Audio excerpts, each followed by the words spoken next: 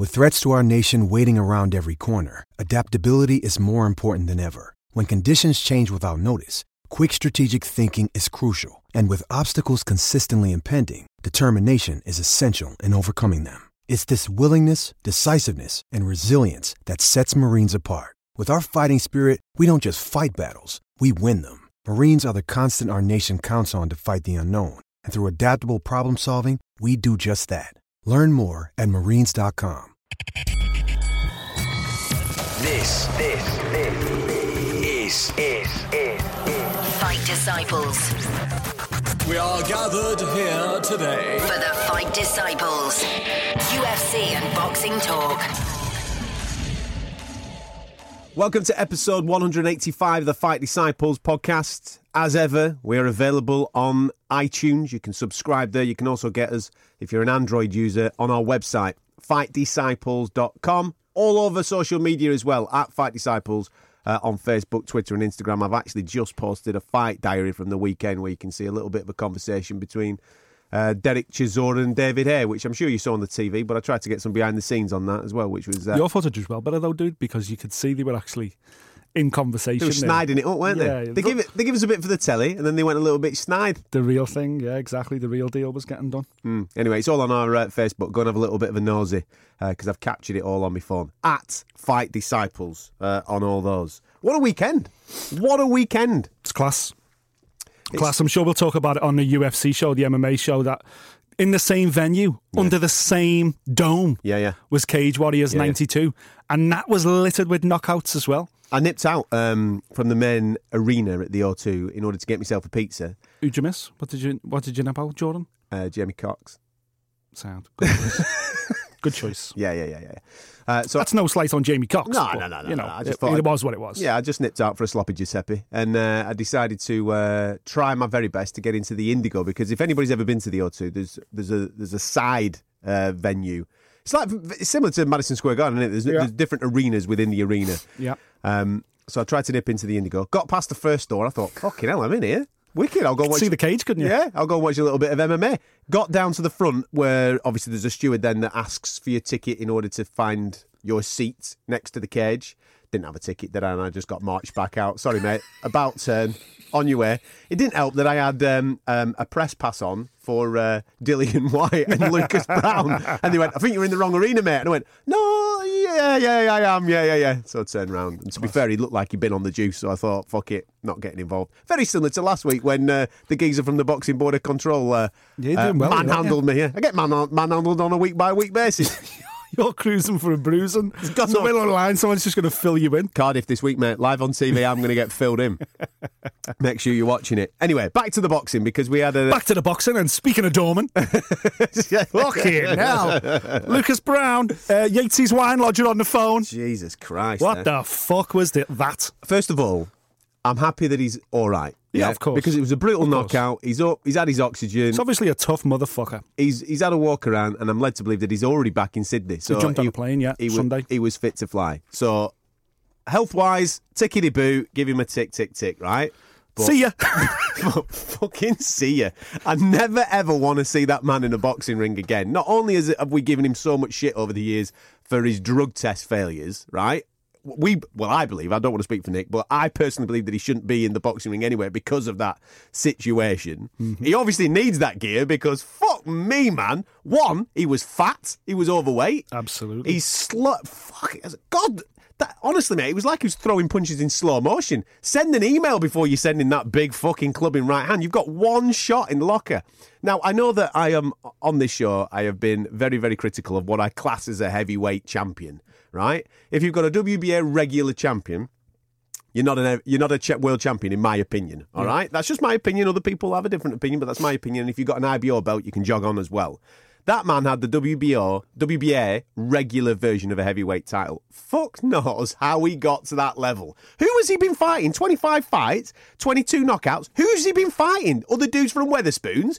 Jesus, he is awful. Yep. Terrible. I know. You look back now on his wins over, because he's got a win over the artist formerly known as James Toney. That was on the way at the back end of James Toney's career. Toney obviously went to James distance. Toney were about 60. Toney was about 60 and 60 stone. Yeah. And blown up to super heavyweight from middleweight. Jesus. Last time we seen him in the UK that I remember was when he beat Richard Towers, when he knocked out Richard Towers. Yet he was losing that fight before he knocked Towers out. He's got that equaliser. But that night he was 250. He was about £250, I checked. On the weekend he was 264. He was a stone heavier. He was a stone. He was fat and out of shape. You know when he beat Chagayev? If you go back and watch the Chagayev fight now... He was getting twatted in that fight. He gets battered. He gets absolutely battered and then he lands a Hollywood punch in the 10th round and knocks out Chagayev. That was when he became WBA regular world champion. But he was 250 that night as well. He was a stone heavier. So in my mind, it's like, mate, what the fuck did you hope to achieve here? Do you want me to tell you? Clem Bruterol, mate. That's what that fucking stuff does. Yeah. No longer. Strips you down, son. He's got to be clean, you see. He's got to be clean, hasn't he? Because he's been ripped to shit, not just by us, but by the whole industry. 3 strikes and you're out rule. He couldn't afford... This is what happens, you see, when they clean these guys up. Suddenly, reality checks in. Fuck me. And the beggars catch up with you. It was... To be honest, when he stepped into the ring, I never seen the weigh-in on the Friday. So the first time I seen him physically was when he stepped into the ring.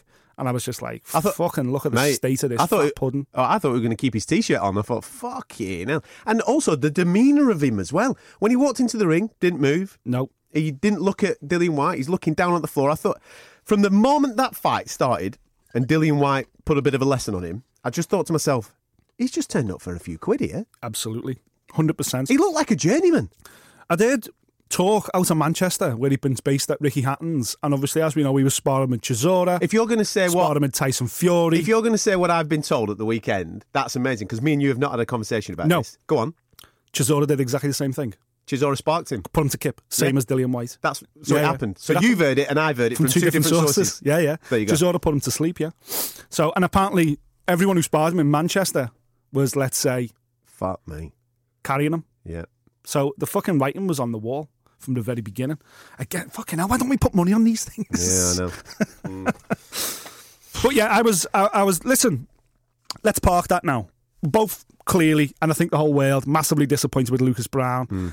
Sham of a fighter, to be honest. I thought he had no fucking business being a ring in what is potentially a world title eliminator. But forget him now. He's gone. We'll never hear from him again. Hopefully. Exactly. He's back in the Sydney doors by the end of the year. He's in the walkabout. Absolutely. Fucking let's hope he gets lost. Sorry, mate, you're not coming in. Okay, let's talk about Dillian Whyte then. I thought Dillian was excellent. He took no chances. He did exactly what he needed to do. He took the kid out of there. Hang on a minute. You're saying no chances? He could have cruised that for 12 rounds, because quite evidently from the first round, of course, it was like, fucking hell, he's miles better than this guy. Yeah. What I mean is, he took no chances, as in, he didn't look at the state of him and go, I'm just going to obliterate you. He did a number on him. Yeah. He used his jab. Yeah. He worked off the jab. He softened him up. He took him out of there. I'm not saying he didn't carry Lucas Brown at all. It was an outstanding performance from Dillian Whyte. Mate, you know what? That kind of performance, for me, he's got to fight Wilder next now. Do you know something? He showed shit that I didn't even think he had in his locker at the weekend. Now, fair enough, he's fighting a fucking punch bag. Of course he is, yeah? But his jab was top class. His body work was top class. His footwork was top class. Yeah, like you say, he broke him down, he beat him up. It was one of those where he systematically beat the guy up and then obviously worked an opening to land an unbelievable shot to put the kid to kip. Yeah. Pre that fight, I mean, I like Dillian Whyte. I like it. I've met him and I speak to him on a regular basis with various radio shows that me and you have done. And he's a good kid. He's a good crack. I enjoy his company, right? But I've always thought he's not going to get to an elite world level. He's not going to become a world champion because he's not at that level, because he's more of a street fighter than a boxer, right? And a good boxer is always going to beat a street fighter, in my opinion. Yeah. But at the weekend... Which is what it proved at the weekend. But at the weekend, he boxed. He was the boxer, yeah. Absolutely. But I didn't think he had that. I thought he looked great. And he showed that he had it. And do you know something? Now, off the back of that fight, fair play when he gets on the mic and he's shouting for Wilder, and I think to myself, yeah, I want to see it. Yep. Beforehand, I'd laugh you down the street, but... yeah, go on then. Let's have it. Let's do Wilder. Let's do Dillian. Let's do it in June. Let's do it at the O2. Let's see what it's all about. So you're obviously a Dillian Whyte big fan. Is that why you've done your hair the way you have for the studio today? Well, Nick's basically... For anyone that doesn't know, let's just say the young man's got a bit of product on his hair today. What the fuck is going on with that little Mohican Well, thing? normally I have it shaved, like a don't Tintin thing. Listen, normally I have it shaved, and I've obviously been working a lot recently, and I haven't been able to get to my barbers. So I thought, so I got up this morning and is that due to the trains or? Yeah, I'm on the trains, aren't I? So I'm doing my little lad's hair this morning for the school run. That's right, he looks like Teddy's hair. Right. That's what it looks like. So I've done his hair this morning, and then I thought, I look a scruff here. Go on, I'll put a bit of products on that. So I've given it a bit, Anna, a little bit of tinting. Bit of Teddy's gel. That's you got it. A bit of Teddy's got my gel little lad's Snoopy gel on. That's what I've got. In homage of Mr. Dillian White. Well, he's got in full ball now, hasn't he? He looked apart. Actually. He was paying homage to me. Is what he was doing. Him and Chisora. I like the Chisora with the shaved head as well. Yeah. He stole the show at the weekend, didn't he? Absolutely. Del Boy, didn't he? Absolutely. £1! £1! Give me that Tony money! Go on, Del Boy, lad. Who's this then? Who's this? Shuffling up like a cardboard guy in my dad's suit. Go on. Did he just call me a chihuahua? What the fuck is going on with Joe Joyce? Listen, he's a big lad, Jesus Christ. He's a big lad, and I'll never say this to his face, but get a fucking personality. What the fuck? He stood there like a tool. I'll tell you something. It takes some doing to look uncomfortable next to David Hay, who was Mr. Uncomfortable on camera anyway. David Hay got murdered, didn't he, by Derek Chisora? Savage. I couldn't stay off Twitter. I was like, yeah, Del Boy, stole the show, son.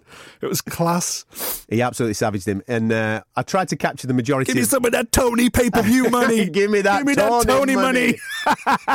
I know Bellew was at home laughing his bollocks off, and then that happened. I tried to capture that on our social media at Fight Disciples on Facebook. Go and have a little bit of a nosy. But after that, Del Boy goes for a shower, and he goes, I'm going to go back and speak to David. We're going to do a deal now. And he did. He came and sat next to me. Basically, he was sat next to me, chatting away. Every man and his dog had everything. The cameras were on them and all sorts of stuff going, what the fuck are they talking about? They're doing something. They're doing some type of deal in order to try and get him against Joe Joyce. Yeah, exactly, yeah. And I think, you know what, with a performance like that from Chisora at the weekend, I know the guy really wasn't up to much, that Azuzi guy. Fucking hell. I'll tell you what, that Azuzi should have been fighting Lucas Brown. That would have been an equal fight. It would have been, yeah, absolutely. I think that's why Chisora was on this card as well, in case Brown failed the test or didn't turn up. I think we would have got Dillian White versus Chisora too. And looking at Chisora on Saturday night, we've got another classic. And if while the fight isn't going to be made, I certainly wouldn't be against seeing that fight again. But Chisora versus Joe Joyce, yeah, you know what? I'd like to see it on the Bellew Hay undercard. I think it'd be cool. But as Chisora says, if I'm going to do it, I want to get paid. It's just class the way he was. Tony money. I want your Tony money. I want your Tony money. And Hay's ass just went. This is the thing with David Hay, yeah? Because he's no banter. Because he's a Z-list celebrity, you know what I mean? He's a celebrity first, the boxer second, isn't he? Let's be honest. But the funny thing is, he wants to be this celebrity, this TV star, this movie star and all that. But he's got no patter. He's got no game at all. When he's on the camera, he just falls apart. Like, absolutely falls apart. He looks super uncomfortable. And even away from that moment when he was doing some stuff with Johnny Nelson and stuff on Sky, he gets so excited, he starts shouting. And you can see, David, just calm the fuck down, son. Tell us how you really feel. Don't come up with this personality, this character, because it doesn't work for him at all. Meanwhile, Joe Joyce is still in the background. David, hello, David. Fucking hell, Joe. Unbelievable. I like Joe Joyce as a fighter, man. I like him as a kid. But Jesus Christ. The best bit was, what's going on? We shook hands. What the fuck are you saying? Man, if they were going to remake the Addams Family, that'd be fucking perfect. Joe Joyce is Lurch. Oh, Jesus. Fucking Joey, what are you doing, lad? What's going on? We shook hands. Oh, that was the best line of the night. Absolutely tremendous. Oh, poor Joe. Other fights on the night, but because that wasn't just the highlight. Del Boy ruined David Hay, which was hilarious. Yeah. Dillian White put on a masterclass against Lucas Brown and really did put his name in that heavyweight shake-up. So that's Absolutely. all that part. But the two fights that were underneath that as the co-main, two British title fights. Both absolutely nailed by us last week, weren't they? Yeah, but I'll tell you something. Let's go Ritson Cardle first, right? Because we did call that and we thought that Ritson would absolutely blitz him. And and he did blitz him. But fucking hell, the first round, I was like, oh shit, what's going on here? This is upsetting the apple cart. Because I think in the in the heart of hearts, I don't know whether it was clearly the tactic going in was to pounce on him, because no one's ever pounced on Ritson before. No one's ever took the fight to him the way Cardle did. And I think the way he caught him cold, had Cardle had a little bit more power in his punches, he'd have probably done him then, because he caught Ritson quite a few times. The problem with Scotty Cardle is he just hasn't got that kind of power to be able to do that, to be able to blow anybody away. He's only got a handful of knockouts on in his 22 wins. So while it was a great start, even at home, I was like, shit, go on, Scott, go for it, son. But in the back of my mind, I'm thinking, you're going to get fucked now. as soon as you come back down from sixth gear, because he just started and went bang, sixth gear. Yeah. And it caught Ritson. But then as soon as he came back down to third gear and Ritson just went up to second gear, it was like complete mismatch as we predicted. Exactly. Ritson's the deal, man. Mate, Ritson if you go like that and you don't stop a fight like that, the other guy then thinks, I've just taken the kitchen sink and I'm still here. Yeah. Come on, son, I'm walking through this now. Absolutely. And as soon as Scott Cardle started slowing down, we seen what I feared would be Scott Cardle moving back in straight lines. Now he was tired. I think Cardle himself just took a good chance. I think that's why Joe threw the towel in. I think they realised. Don't forget, give Scott Cardle the benefit of the doubt here. This fight got made at late notice as well. You've only had a couple of weeks for it. Ritson comes straight out of the Joe Murray absolute annihilation in Manchester, and they went, right, we're going to stick it on here. And they had Cardle at ringside, and he just made the fight. I think that was like 6-7 weeks ago. So I don't know whether Cardle had 12 rounds in the tank anyway. Not that in me heart to heart. I don't think he goes anywhere near 12 rounds with Ritson, even on his best day. But I kind of get why they flew at him and just took a bit of a chance. But Ritson, for me, way beyond this level. Way beyond this level. June 16th, Newcastle. If you listen to this up north, get yourself a ticket, because they're taking a show up there, June 16th to Newcastle's... is it the Metro up there? Is that what it is? Metro Radio Arena, yeah. Get yourself up there, because he's going to be on it, Lewis Ritson, as is Josh Kelly. That is going to be some night. It's going to be absolutely bouncing. I say Josh Kelly's going to be there. That's providing he comes through this weekend unscared and everything's and that's sweet as a nut. Yeah, it is. And we'll get to that a little bit later on. But there you go. June 16th, they're going to Newcastle. Now, another big prediction?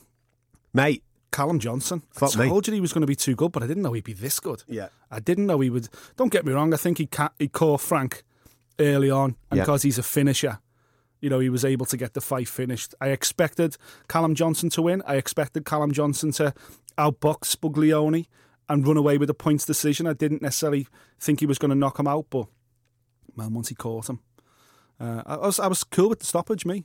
Oh yeah, 100%, man. I mean, well, he's with all due respect, I know that Ian John Lewis jumped all over that, but the towel came in like a second after he was calling it, because he was getting dinged all around the ring. And to be fair to Callum Johnson, he can whack at this at light heavyweight. He really does have some serious juice, and he took it. Fair play to him. I'll tell you something. There was absolute silence in the arena listening to his post-fight interview, because obviously he spoke quite about his dad. And I was with Darren Barker. Now, obviously, for people that know Darren obviously lost his brother and therefore then carried on with his career, became a world champion. He used his brother's memory in order to drive him on to achieve what he wanted to achieve. And I just looked over to Darren and he looked at me and said, I've got a bloody lump in my throat here, because that was taking his memory back. And I think everybody connected with Callum Johnson at that particular moment. Yeah, he's just achieved becoming British champion. But anybody that's ever lost anybody, to use that strength, that heartache, to drive you on to achieve something, to fulfil the ambitions of his dad that's no longer with him. I mean, heck, man, that was a hard listen. Like, very hard, but you've got to be a very hard person to listen to that and not tear up a little bit. Yeah. To be honest, I was quite surprised that Callum kept it together so well. Well, he was on the edge of going, weren't he, a couple of times? Because give the Sky interview his due. Like, we knew what we wanted. We knew what we wanted to hear. And Callum went for it. And at one point, I was like, oh, man, don't ask him about his dad again, because we're going to see some real tears here. No, he held it together great. And he was like, you could see he had a tattoo pretty much fresh on his chest, which looked like a quote from his dad, or it had dad and something else. Couldn't quite work it out with the camera angle. But just one of those moments for the entire family as well, I think. That everyone connected with Callum Johnson, from Joe Gallagher right down through the family and the friends and everything else.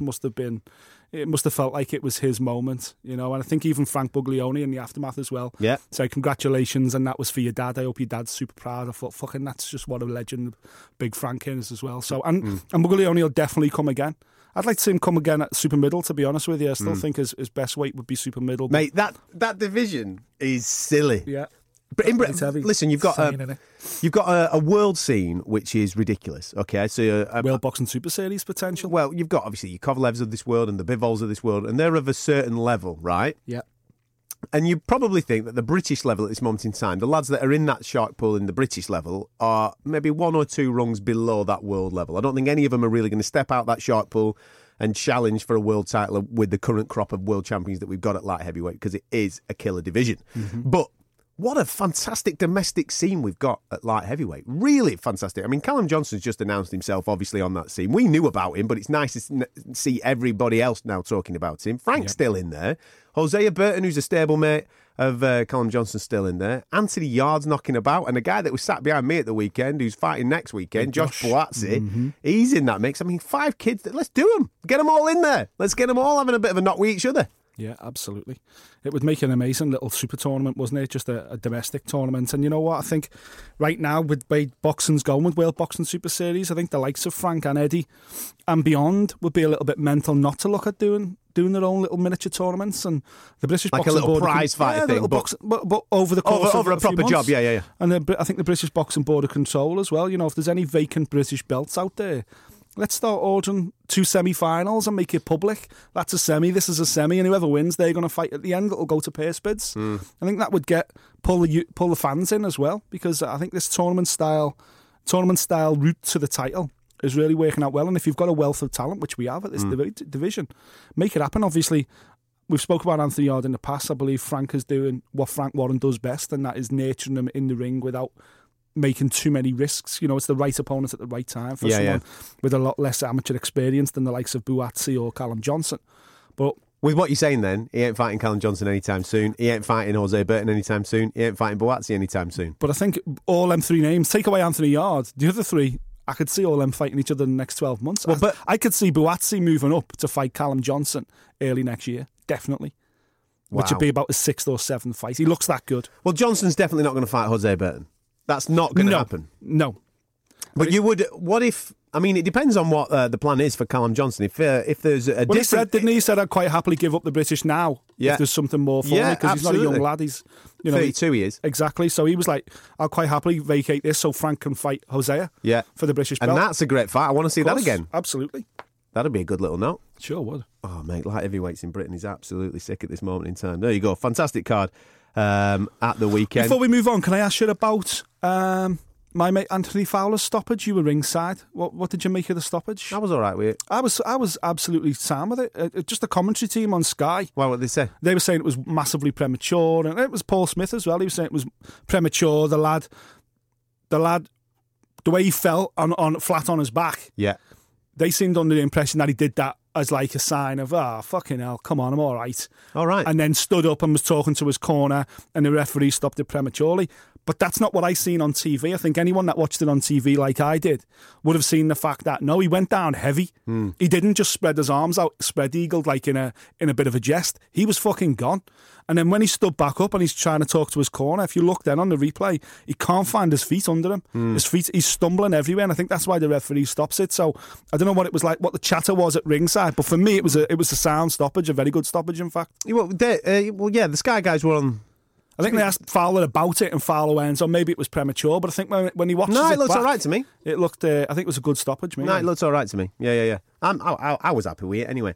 Be interesting to see what they do with Anthony Fowler actually next, because we're at that stage now where the kid's an elite amateur. He knows his way around the ring. I think it's time to really start to step him up. I mean, they're doing that with Josh Kelly next week, aren't they? They're stepping him right up. Yeah. And again, he's a kid that's been around that amateur scene for such a long period of time. He's the most coloured amateur on these shows. He's won everything in that particular game. So let's have him in there. Let's give him a proper test. Yeah, it's unusual, Anthony, because obviously he's I've known him personally. I've known him since he was a little kid, but since he was a schoolboy. I'll be honest, he's not looked the most impressive out of the British bunch. And I think more than anything, he still looks like he's trying too hard. Yeah. He still looks like he's trying to knock everybody out with one punch. He goes by the moniker The Machine. He was given that name because he just trains like a machine and his mentality is unreal. But he looks a bit robotic in there as well. He's not as fluid as a Kelly or a Buatsi. He doesn't look as comfortable in the environment Do you know who he reminds me of? And don't get me wrong, he isn't at this level. I'm just talking about the way that he walks and holds himself in the ring. He reminds me of Froch. Yeah.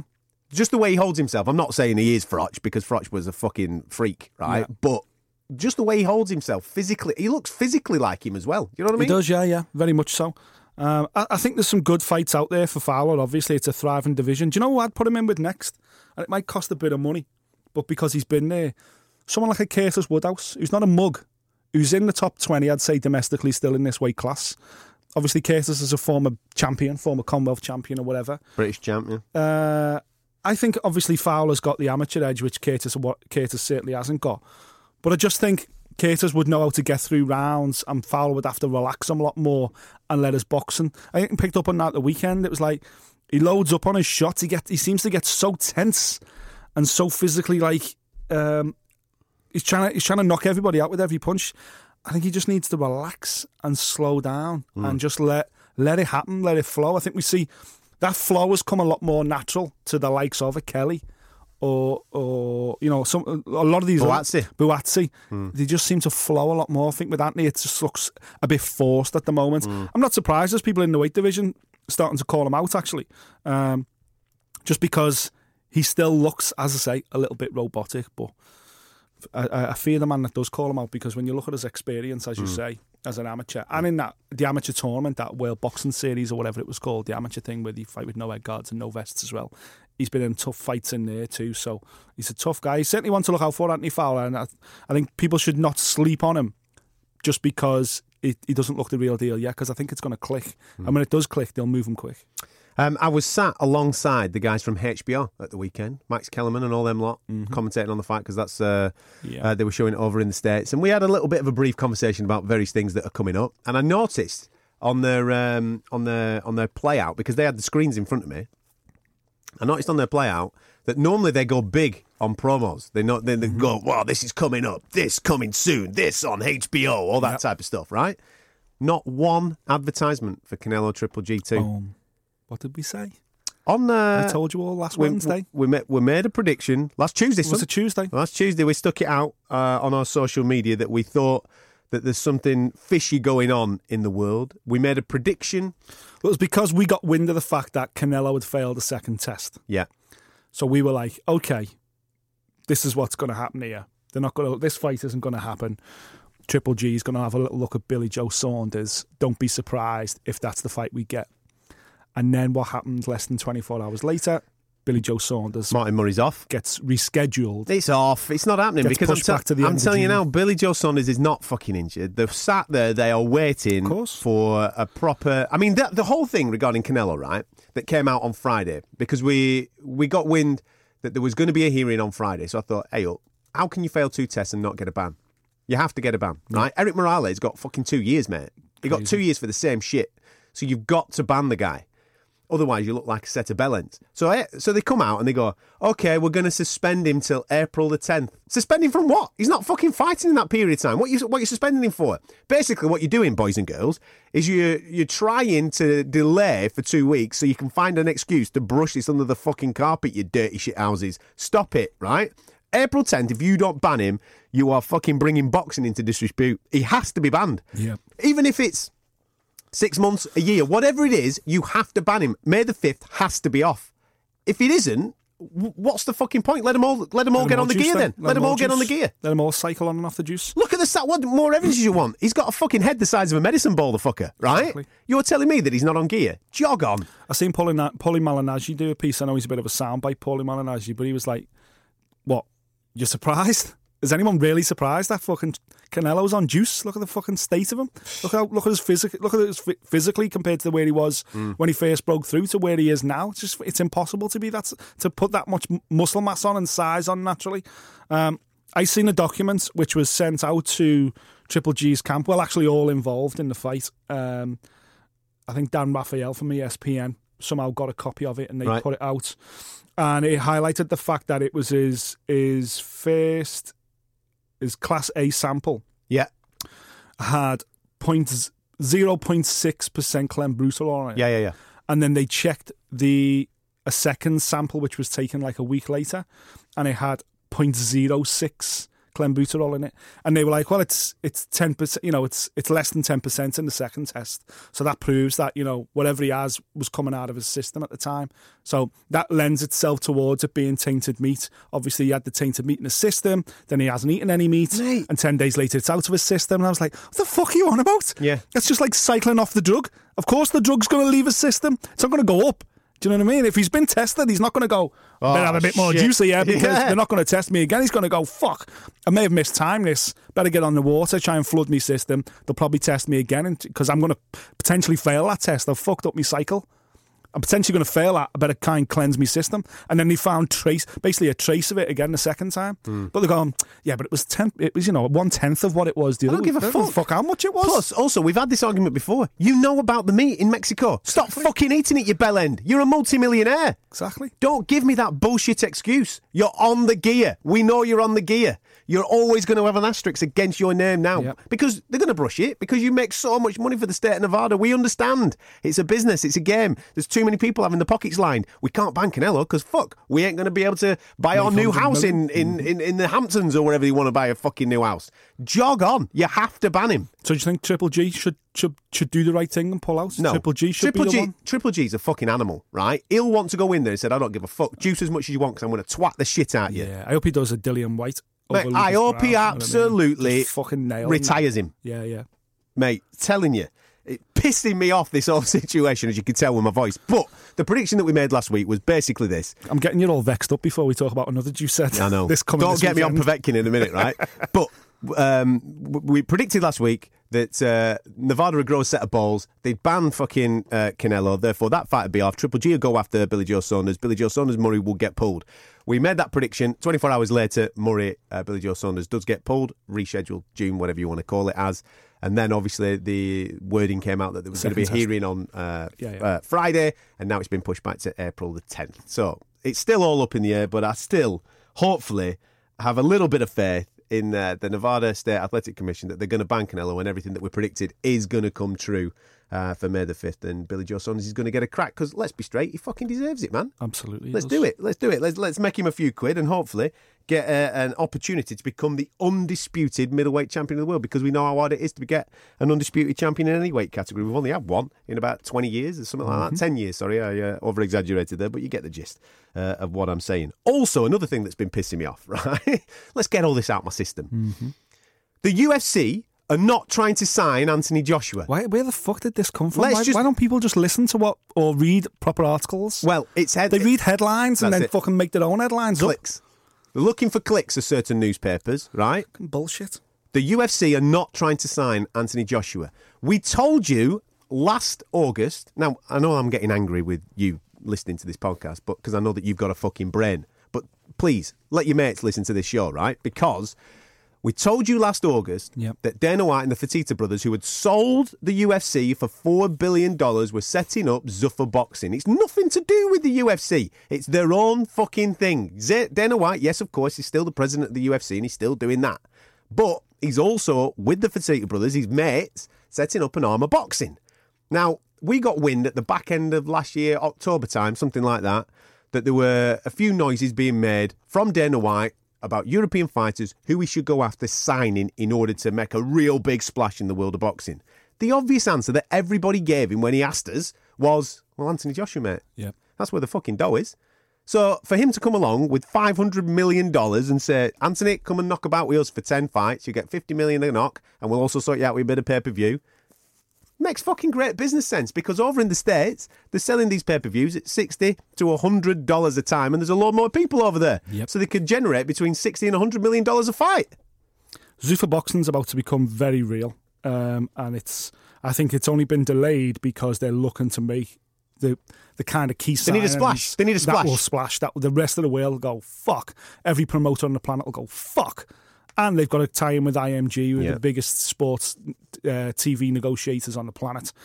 So you better believe that when Zuffa Boxing goes live, they will have a TV deal for, well, maybe not even UK, but they'll certainly have one for Russia, mainland Europe, Asia, and an American deal. We may even see Fox Sports in America get into boxing. Don't sleep on them. On the back of that. These are serious cats. They turned a $2 million business to $4 billion. They know what the fuck they're doing. In 18 years. They know what they're doing. They know fight sports. And listen, I've said this on our UFC show and I'll reiterate it on the boxing show. Dana White is the greatest fight promoter the world has ever seen.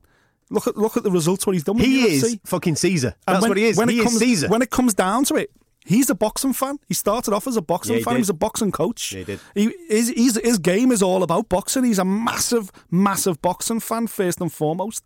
And once he gets into this game, it will change the fucking game, I'm telling you. And what I'm picking up is, forget the sound bites of people going to Anthony Joshua, oh, would you fight Stipe Miocic? And he's going, yeah, I'll fight any of the fucking UFC guys. Because that's bollocks, that's window dressing. Listen to what he's saying when he says, what if Dana White offered you $500 million? And he's saying, yeah, man, bring that to the table. Let's talk. If someone's going to offer me $500 million for anything, bring it to the table. That's the key there. And this weekend, Anthony Joshua fights Joseph Parker. We're led to believe it's the last fight on his current deal with Matchroom Boxing with Eddie Hearn. So on Sunday morning, Anthony Joshua is effectively a free agent. Now, Eddie may well announce a new deal straight after, or it might take a few weeks or whatever. It might already be done.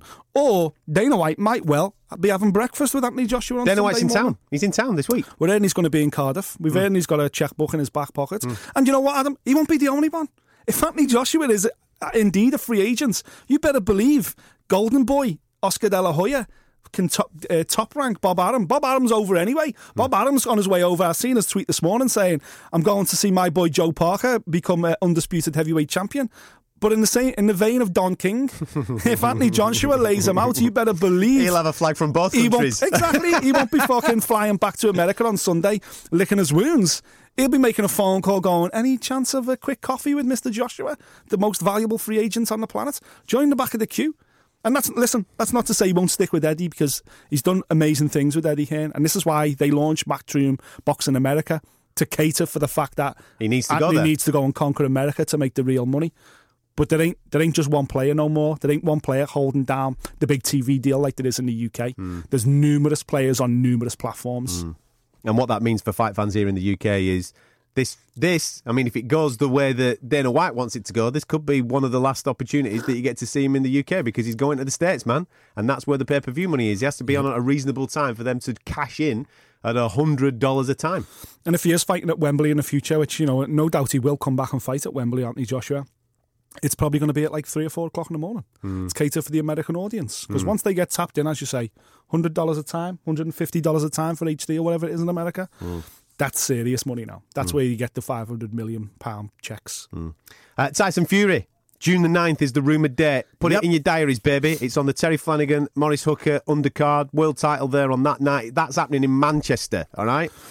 June the 9th. That's just gone from 3,000 or 4,000 gates to a complete sellout. Absolute complete sellout. And I wouldn't be surprised if he's on after the world title fight. He will be, yeah. Guaranteed. There's no way that he's going to be on the undercard. No. It's going to be. We've been there for Terry Flanagan fights and seen the exodus. So there you go. June the 9th. That's a rumoured date. Nothing confirmed at this moment in time, but he's looking in great shape. He's talking the talk. We reckon that's going to happen June the 9th, all right? Also, some fantastic news, because, again, this is another prediction that I chucked out last week. I'm quite pleased with this one, actually. Well. I'm quite pleased with this one, right? Check this out. Mikey Garcia had 2 options last week. He's made his decision. Mikey Garcia is keeping the IBF super lightweight crown. Therefore, the WBC lightweight belt will become vacant. The number 1 is Ivan Mendy. The number 2 is Luke Campbell. Our prediction at the back end of last year that Luke Campbell will get a world title shot this year is going to happen. The WBC are obviously going to have to mandate, because they don't like vacant belts, and it's a rematch. Campbell-Mendy. Lick your lips, baby. I hope that comes to the UK. I'm sure it will. Hopefully. I'm sure it will. But you know what? It's like a dream scenario for Luke Campbell, that. He's been adamant since day one that he wanted the Mendy rematch. He wanted to prove that it was a one-off. It was a bad day at the office. Well, it was. He just obviously going through everything that he was going through with his dad. His head wasn't right. No, absolutely not. If Luke Campbell against Jorge Linares turns up against Ivan Mendy, he's a world champion. Exactly. He's got the WBC belt wrapped around his waist. Absolutely. I'm going to do one more bits of slagging off before I really go in on Povetkin, all right? Yep. WBO, there is no need to make an interim belt for Frampton versus Donaire. Number 4 versus number 8 in your division doesn't warrant an interim belt. Stop searching for sanctioning fee money, you greedy bastards, all right? Plus, we've only just seen your WBO champion fight 2 weeks ago. Yeah, all right, he's had his jaw wired shut and he's probably going to be out for 9 months. But there's no need, all right? Absolutely no need for an interim belt. You're just making belts for the sake of making belts. Absolute bullshit. However, I'm all right with either one of these being next in line for Oscar Valdez. Yeah, absolutely. And speaking of sham belts, did you notice this week that Jaime Herrera, record 15-5-1, has got an IBO title shot next weekend? Right? Okay, you'll love this. Jaime Herrera will fight for the IBO belt against Stephen Butler. This is in the US, obviously. This is over in Canada. This is over in California, I think. IBO super welterweight title. IBO, your favourite. Yeah. James Shepherd has lost his last 2 and hasn't won a fight since July 2016. Nice. He's earned it. And the IBO have put him in a title shot. Sanction that. Fucking hell. There you go, boys and girls. That's what it's an IBO belt's worth, ladies and gentlemen. Ian, I'll tell you a funny story from this week. Again, I put this on our social media, right? You know that we doubted that Jurgen Bremer was ill with Callum Smith pulling out the World Boxing Super Series. Yep. Oh, I'll tell you what, mysteriously ill. He's recovered now, hasn't he? Because he's just been sanctioned to fight for the light heavyweight world title. What the fuck's all that about? Just nonsense, isn't it? Yes, snides. Shitbag. Absolute shitbag. Anyway, there you go. There's the majority of the news from this week. Oh, by the way, do you want to announce about Rocky Fielding? Or do you want me to go on? Say? Yeah, go on. Are you sure? Yeah, go on. Because we knew that it was going to happen because Eddie was making the noises. Gilberto Ramirez is obviously... Is it Dallas? We're going to Texas, isn't it? Texas, mate. June the 30th, early hours. Obviously, if you're watching it in the UK, it'll be the early hours of July the 1st. Rocky Fielding, Gilberto Ramirez. Rocky is getting a world title shot before Callum Smith. Mental. There you go. Mental. There you go. Congratulations to him, mate. Absolutely congrats. Because he's a grand lad. Yeah. And we wish him the best. He's up against it. Let's not fuck about because Gilberto Ramirez is absolute mustard. He'll have to do something. We'll Rocky on that night. I think he might have to stop him in order to become a world champion. But we know Rocky's got power, so fingers crossed he can do that, and we wish him all the best. And I've no doubt Nick will be talking about that a little bit more on the Radio City Talk Show, which will be available on our website tomorrow, so make sure you're all over it, all right? FightDisciples.com. Right, let's fast forward to the Principality Stadium, okay? Yeah. Because we have got a historical event happening this weekend. I've been on many radio shows over the last week, as has Nick, and I've been banging on saying that this is the biggest week in British boxing on British soil ever. There has never been a bigger moment on these shores in the heavyweight division. Yes, okay, you can talk Bruno Lennox Lewis. You can talk about the time that Muhammad Ali came to fight R. Henry. You can talk about all these times. But we've never had a heavyweight unification on British soil. And therefore, for me, this top trumps anything that has ever been previous. Also, it's the first time since Tyson versus Spinks that we've got 2 undefeated heavyweight champions unifying the division. This is history. History this weekend, baby. And I personally believe it's going to be an absolute cracker. You think it's going early, don't you? I think it's going early, yeah. Yeah. I think it's going late. I think we're going to get an absolute belter this weekend because we know that Joshua's vulnerable. And at some point, my personal belief, you don't believe this, but my personal belief is that at some point, we're going to think, fucking hell, he's on the verge of going out again. But he'll pull it back. Wow. I think in a lot of ways you're right. I think Joe Parker, I think the more you think about this fight logically, as the weeks have counted down, the more I've been thinking, okay, wait a minute, let's think about this rationally now. Let's not got carried away. Joe Parker obviously has got more amateur experience than AJ. Let's analyse AJ's amateur. Because he come from fucking nowhere as an amateur. Yeah, man, he only started at 17. He literally overnight sensation, you know, and then it all led to gold to London, obviously. Yeah. Now, let's be honest, gold when he didn't win. Well, this is the point. This is the point I'm trying to make. When he got a homer, but we're not going to complain about that because we love a homer. Well, this is it. When it's for our lads. I'm starting to think that Anthony Joshua, you know, is when you look at his amateur career, one thing. The right heavyweight, the right super heavyweight in the right place at the right time. Yeah. Politically, he won that gold medal. And that's what amateur boxing is. It's a bit of a fucking sham. It's super political. Right. And he won that belt. You know, he got a massive hometown decision on that belt. Take away that on that title. Take away that night, that tournament. Joe Parker is a much more experienced and a much more talented amateur boxer. I think he enters the ring on Saturday night as the better boxer. I would say he's more skillful than Anthony Joshua. I'd say Joshua, obviously, he's 20 and 20 KOs, so you've got to say Joshua's the bigger puncher in there. But Joe Parker can certainly bang as well. I think the closer it gets to the fight, the more I'm starting to think, fuck, this is more 50-50 than a lot of people initially give it credit for. However, all right. However, can I just point out? I'm going to stick with me gut here. I'm going to stick with me gut. And my gut was when this fight got made, like every other heavyweight out there, except potentially Deontay Wilder, just because he kind of lives for these big moments. But I just think Joe Parker's never walked out in front of 91,000 fans in a football stadium before, and I think that will do things to him. I think this week, as this week counts down, I think the media, the press days at Sky Sports Studios again. Tuesday, Wednesday, Thursday, Friday, man. There's something every day. That's what I mean. I think Parker won't have seen anything like that before, and while he's handled it great so far, I think you'll see Parker go into his shell this week, and you'll see his little Duco man pop up, the little cokehead. I think he'll get all vocal again.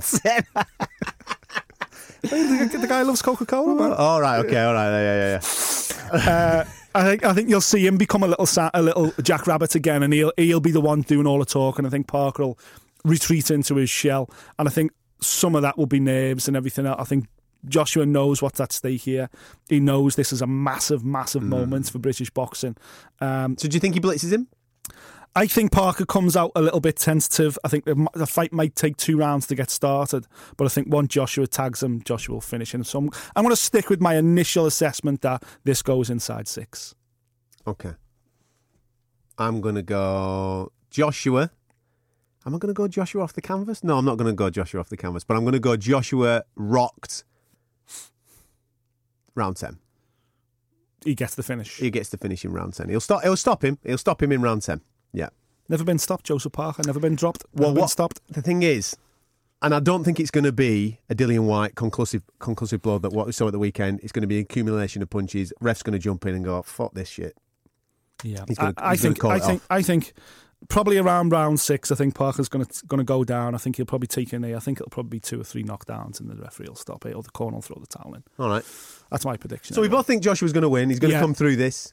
You just think it's going to be... I just think it's later, you think it's early. Yeah. All right, that's sound. Right, let's get on to the proper heavyweights then now, shall we? Absolutely. You know my thoughts on this. You've heard different shows that I've been doing on this, all right? You know what I think of Povetkin. You know what I think of Price. If you are a proper boxing fan, and you might think that I'm banging the drum for a pal, right? But if you're a proper boxing fan, every ounce of your being this weekend should want David Price to knock this little dirty drug cheat out the game. That's it. That's all I'm going to say on it. I'll keep myself calm. He failed multiple tests, 2 in a year, this kid. Yep. God knows how he's the WBA mandatory challenger. If he beats Price, he's going to be facing Anthony Joshua. That's fact. We don't want that to happen. You want Price to knock this dude out. End of. Absolutely. And, he's the most... This is the guy... I know Parker's going to turn up in shape. I know Joshua's in shape. I was with Pricey on Friday night for a good hour. I watched them train and watched them hitting pads and everything else. And I know Price is definitely in shape.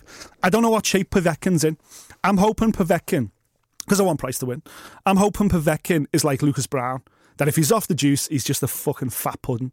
I hope he turns up underestimating David Price, because David Price has been exposed before, and I think he thinks he's walking in the park to get his multi-million showdown with Anthony Joshua. I'm praying that's what's happening, because I know Price is up for it, and I know Price is in shape for it, but we won't know until Povetkin touches down in Cardiff this week and we physically get to see him. I'm just, as I say, I hope he's been getting tested in Russia. From what feedback I've heard is that... I know. The feedback I've heard is he's been getting tested. Now, I asked Pricey on Friday night, I said, come on, how many times have you been... are you concerned about it? And how many times have you been tested? And Pricey said, I haven't been tested once. Pricey's not been tested? Pricey's not been tested once for this camp. Not once. No one's come out to him at all. And if that's the same with Povetkin... And if that's the same with Povetkin... Fuck. Povetkin could turn up looking like fucking the white version of Anthony Joshua for all we know. Do you know what I mean? We just don't know. So, and Pricey's kind of like, I'm resigned to the fact I'm fighting someone who's juiced up now. This is just boxing. This is just the way boxing's fucked me over. The guy's going to turn up juiced up. I've just got to, it is what it is. There's nothing I can do about it. He's got to land first then. He's got to land first. He's got to be aggressive, mate. I mean, well, he's got to be old pricey. What he's got to do, he has got to fight Povetkin like he fought Audley Harrison. Exactly. Get in and fucking do him before he does you. The reason he did that to Audley Harrison was he was terrified of the southpaw stance. He was terrified of Audley's power. Right, get in and there. he knew for Audley was become a joke. And he thought, I'm not letting his joke rub off on me. I'm just going to obliterate him. And I think Pricey at the weekend, again, speaking to him on Friday night, he's up for it. And I was trying to say to him myself, you're going to fly at him, aren't you? You're going to fly at him. And he's like, yeah, we know what we're going to do. And I was thinking, man, just fucking fly at him. Just go at him, because unlike, we've seen it at the weekend, unlike Scotty Cardle, David Price can put you out to Kip with one punch. Yeah. Now, not even clean. You just got to clip. Exactly. Just clip him. And I was talking to Tyson Fury about this fight last week as well. I spent some time with Tyson, and Tyson was like, I'm putting money on Price by knockout, because if he lands, he puts Povetkin to Kip. And I'm hoping, like where you're hoping, that Povetkin has had for Russians, a relatively clean camp in fear of being tested. Or maybe he has been tested. I don't know whether he's been tested at all. That's the problem. We won't know until this week what shape Povetkin's in. But do you want me to show you something? Go on. I did this Friday night after I'd seen Pricey. This makes wonderful. Look at the odds there, son. 2 little bets there. You put 2 bets on? 2 bets on, yeah. 2 bets. Oh, have you put it is that as a double? Well, the top one's a single and the bottom one's a double. Look at the odds on the double at the bottom, son. Fuck me. Crazy odds. Yeah, read it out. Yeah. All right, then. So the first bet that you put on is Pricey by KO, TKO or disqualification, yeah? £5 to win. 10 to 1. 10 to 1. That's solid, man. 50 Pricey to win by knockout. 10 to 1. That's how he's winning. Pricey even told me on Friday, the only way I'm winning this fight is by knockout. I ain't winning on points. Okay, all right. The second bet is? The second bet is double. The same. So you've got Pricey on there again, but Joseph Parker to win by the same way. 2 knockouts. That's I've had a little cheeky one. And look at the odds on it, though. I can't see the odds, but I can see the return. So basically, you're putting a £5 on and getting near enough £500 back. That's fucking silly. Mad, isn't it? Isn't that mad? It's almost fucking. I think it's 90 something to 1 for Parker Price double. That's it. Listen, this is heavyweight boxing, man. If that's not worth £1 of someone's money, what is? It's crazy. The thing is, right, I'm going to now obviously get myself to the booking. By the time I get myself to my online account, every Fight Disciples placed that bet, and now the odds have tumbled to 10 to 1 for the double. Fucking hell. Go and have a bit of a bang on that Povetkin Price, eh? Yeah, man. But listen, we will see. You'll know when we see Povetkin this week. We'll know. If he looks like Lucas Brown, throw some money on Price. If he looks like the white Anthony Joshua, don't. Simply don't. But when Pricey told me that we hadn't even been tested once, I thought, fucking hell. Yeah. What are the WBA and the WBO doing here? These are the 2 governing bodies who are associated with this Price Povetkin fight. 2 of their trinkets are on the line. But effectively, whoever wins it, WBA or the WBO are going to go, well, this is the guy that needs to fight the champion now, and the champion obviously is Anthony Joshua. Or, Joseph Parker with the WBO, but one of those guys is going to have all the belts. So the number 1 contender for 2 of those 4 belts is coming out of this Price Povetkin fight, and yet one of the guys hasn't even been drug tested once. And the other guy is a serial cheat. Exactly. So even if they're testing Povetkin like mad, and they fucking should have been, if they are, you'd at least go, well, you're testing me every other week here. I hope you're testing Price. Yeah. David Price hasn't been tested once. Also on that undercard, Burnett Padeo.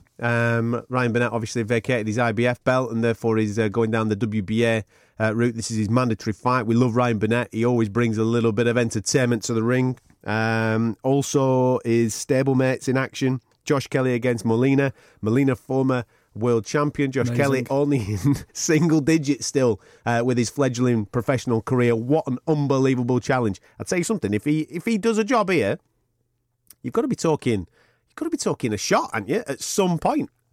It's crazy. Pre-10 fights, he's going to be getting a shot. He has to. But Cordina's on this card as well, and them 3 alone, Kelly, Cordina, Buatsi. Yeah. There's the future of British boxing right there, son. Some fucking talent in those 3 sets of fists, I'm telling you. And Cordina's got a good fight as well, you know. I just hope he gets some airtime, because last time I was in Cardiff, they put him on as the float, which is unfair. Mad. Yeah, it's mad. And he's the Welsh kid as well. He's got the most tickets, yeah, exactly. Yeah. Apart from AJ, obviously.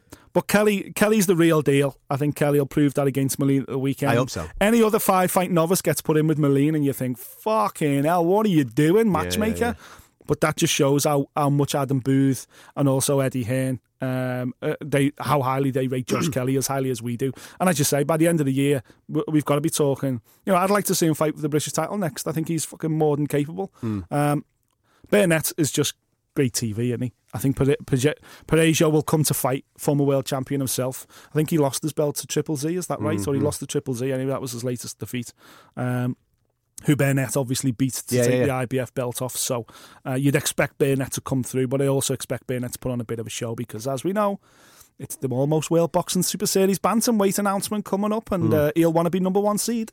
Here, I've got a funny story for you regarding this weekend. So a few of my pals know that I can get fight tickets through boxers. Because as you were explaining on the show last week, fighters get an allocation of tickets for friends and family, and they flog them. You don't get them for nothing, but you flog them to you. But it's just an easier way of getting a ticket rather than having to queue up at Matchroom's box office. You can't even fucking do that because they sell them all to StubHub. Yeah, all that shit, right? So a lot of my mates know that, right? So I get a phone call. Yeah, Saturday afternoon. I got a phone call, right? I know. Can you get us a ticket for next week? I said, fucking hell, you've left this late, haven't you? Right, let me ring around, see if anybody's got any spare, any of the fighters have got any spare, right? First man I ring, Crawler, because Crawler's on this card, right? So Crawler's fighting Ramirez. So rings Crawler, mate, how are you, mate? You're all right? Said, yeah, Ant, listen, I know this is late notice, I know you probably flogged all your allocation, but I'm after a couple of tickets. I don't want top end, obviously your 200 quidders, anything like that. Me mate can't afford that. If you've got any 40, 50, 60 quidders, something like that, gives a shout. He goes, oh, mate, I've just had a return. I've got, one of my mates has just come back with a couple of 40 quidders. I'm about to stick it on online. Do you want them? I said, 2 tickets, 2 40 quidders. Yeah, mate. Right, I said, sweet. And 100%, I'll have those tickets off you, right? I can't see, I'm in London at the moment. I can't come round. So I'll see you in Cardiff. I'm in Cardiff on Wednesday for the open workout. So I'll see you. I'll bring the cash to the open workout, bring the tickets. Mate. Yeah, sound. Right? Perfect. Right? Job done. Puts the phone down. Phones my mate back. Said, right, got you 2 tickets for the weekend. I can't get them to you until Thursday because I'm picking them up Wednesday. Right? No bother. Thanks a lot, mate. Job done. Puts the phone down. Goes on Instagram. Goes on my Instagram. Fucking messing about on my Instagram. Crawler's done a story. All right, wonder what he's put on. Puts on there. Got 2 40-quid tickets here. Anybody want to buy them? I'm thinking, is this following the conversation? Mate, I had a conversation with you an hour ago. An hour ago, Anthony. So I texted him. I said, am I all right for them tickets? Oh, mate, yeah, all right, yeah. All right, yeah, sorry about that. I'll take them ones down, right? I shouldn't have had that last fight, really. Mate, fucking hell. So I saw Joe at the weekend, obviously with Callum Johnson. I said, listen, when you're back in the gym Monday, tell Crawler that I bought them tickets off him, not to flog him. He goes, you've fucking no chance. You've absolutely no chance, right? Unless you've gone and took the tickets off him and given him the cash, you ain't getting them tickets, mate. Yeah, but they're for somebody else in Cardiff. I can't physically do it because of all the work and stuff. He goes, you've no chance, mate. You've absolutely no chance. Class. So there you go. Keep up to date with me on social media this week because I'm going to film meeting up with Anthony Crawler on Wednesday night and just to watch his reaction when he goes, oh, mate. They're gone. Yeah. You should be texting them every day. Mate, yeah, sorry, mate. Class. Typical Crawler. Anyway, it's going to be an absolute cracking week. Make sure you're all over our social media at Fight Disciples, Facebook, Twitter and Instagram. We are doing a series of shows building up towards this weekend's historical event in Cardiff. Should be an absolute cracker. Make sure you're all over our social media at the weekend as we bring you some content live from the arena as well. Subscribe to us on iTunes. Yeah, you can also get Android feeds on our website, fightdisciples.com. Have a great week. We'll catch you next time. Thank you for listening. If you like what you heard, subscribe via iTunes.